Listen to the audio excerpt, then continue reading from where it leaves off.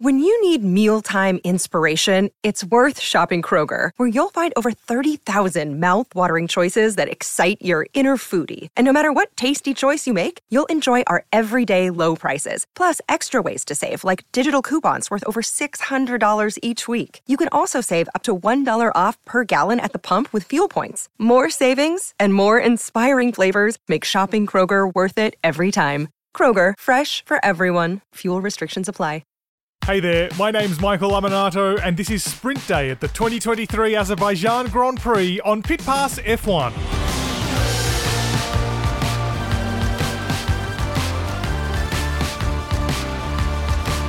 Pit Pass F1 is brought to you by Evergreen Podcasts, and on today's episode, Sergio Perez proves Charles Leclerc was right to think Ferrari doesn't have the race pace to win on merit, easily passing the sprint pole sitter for a comfortable Saturday victory.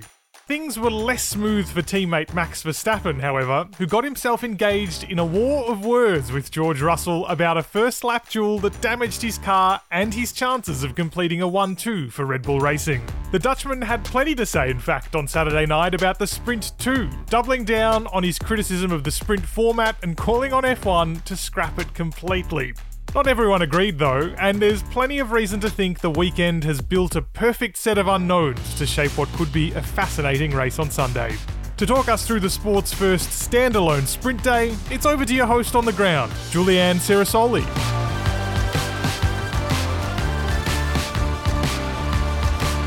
Hello everyone, it's Julianne Cerasoli here directly from Baku after what was the first sprint day of F1's history.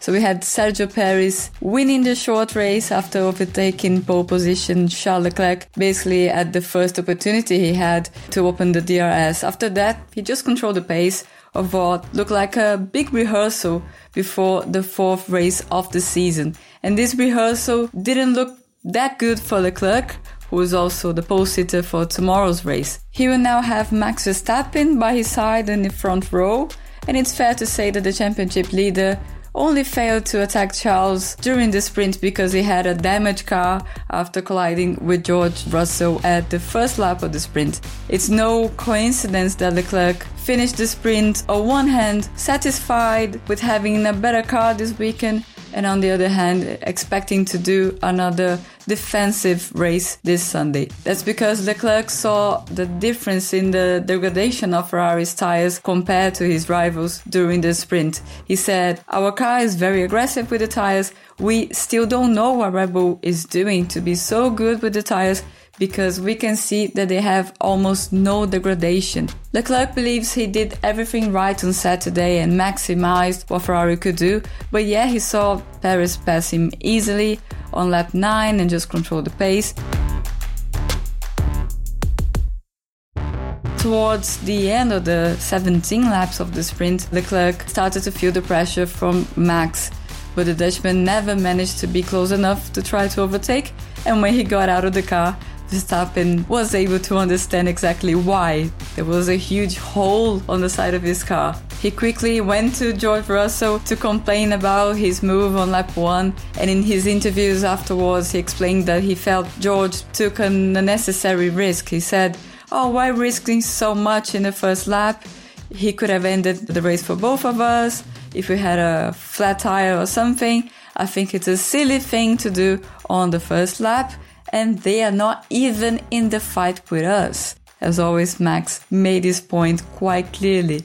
But George wasn't really impressed. He joked he felt it was best not to remove his helmet when he saw Max come in to talk to him, because he remembered what happened with Esteban Ocon in Brazil in 2018, when things got a little bit physical in the FIA waiting area in Interlagos. Russell really doesn't think he has been over-aggressive. He said there was a gap, I went for the gap. So it's basically that famous quote, "If you no longer go for a gap, you're no longer a racing driver," by Ayrton Senna, so often evoked when someone doesn't yield and then there's a crash.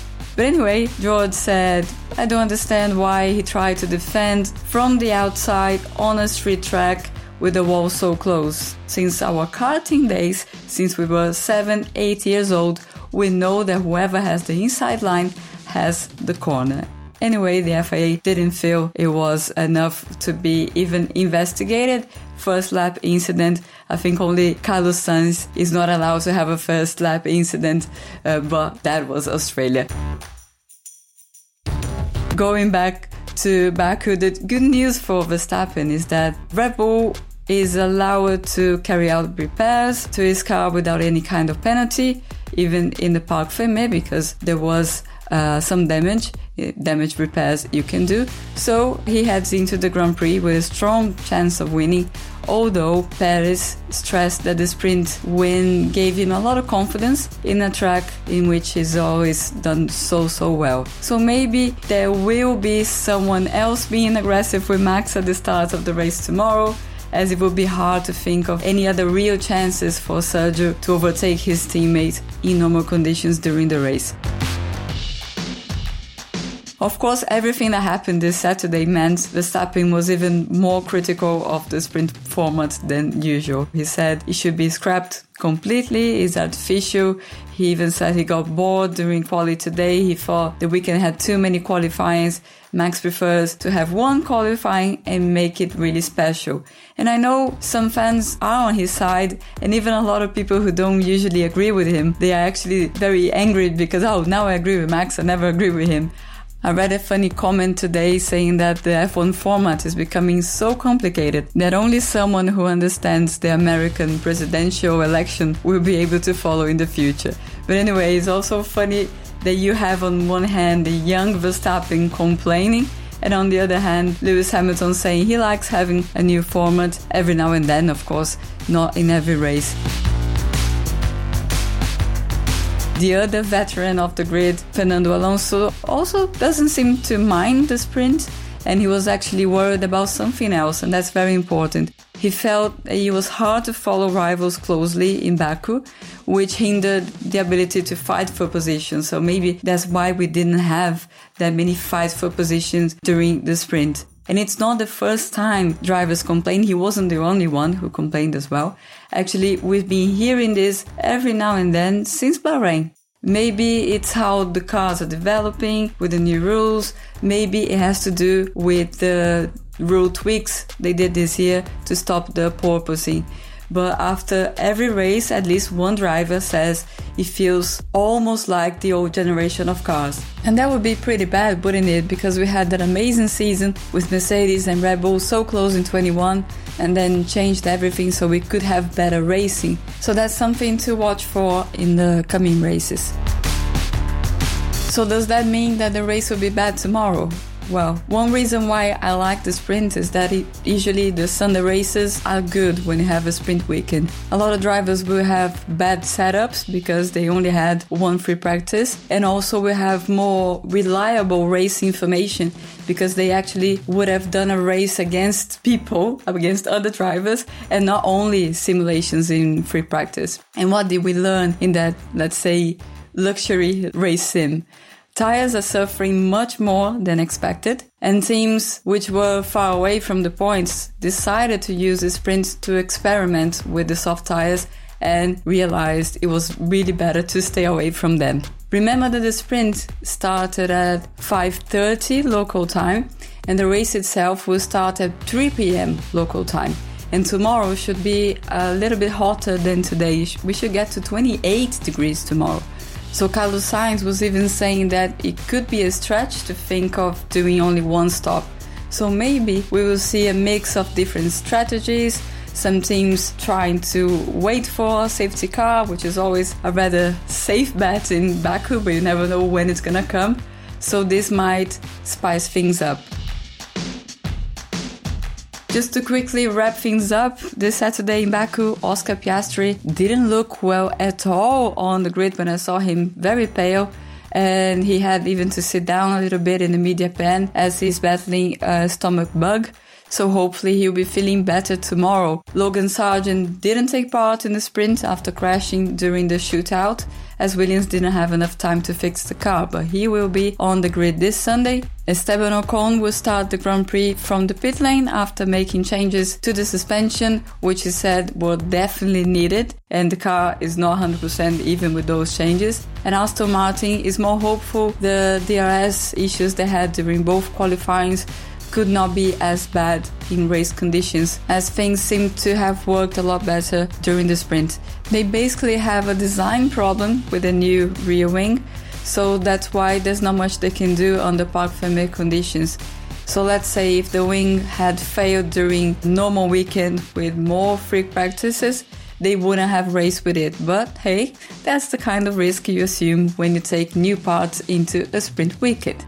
I'll be back tomorrow with everything that happened in the fourth race of the season. Do you have any predictions? I think it would be good fun to see what Max does if someone is aggressive with him at the start tomorrow as well. Will he be thinking about the championship? Will he be like Max fully sand and hate the sprint forever? Let's wait and see what happens tomorrow, and then I'll be back with everything for you guys. Bye bye.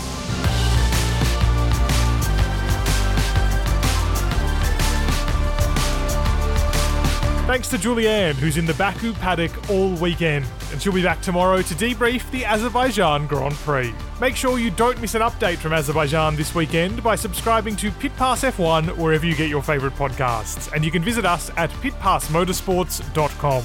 You can keep up to date with the developments from the paddock throughout the day by following Julianne on social media. Just check the links in the show description.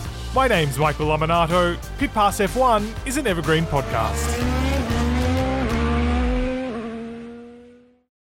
For the ones who work hard to ensure their crew can always go the extra mile, and the ones who get in early so everyone can go home on time, there's Grainger, offering professional-grade supplies backed by product experts so you can quickly and easily find what you need. Plus, you can count on access to a committed team ready to go the extra mile for you. Call, click Grainger.com, or just stop by. Grainger, for the ones who get it done.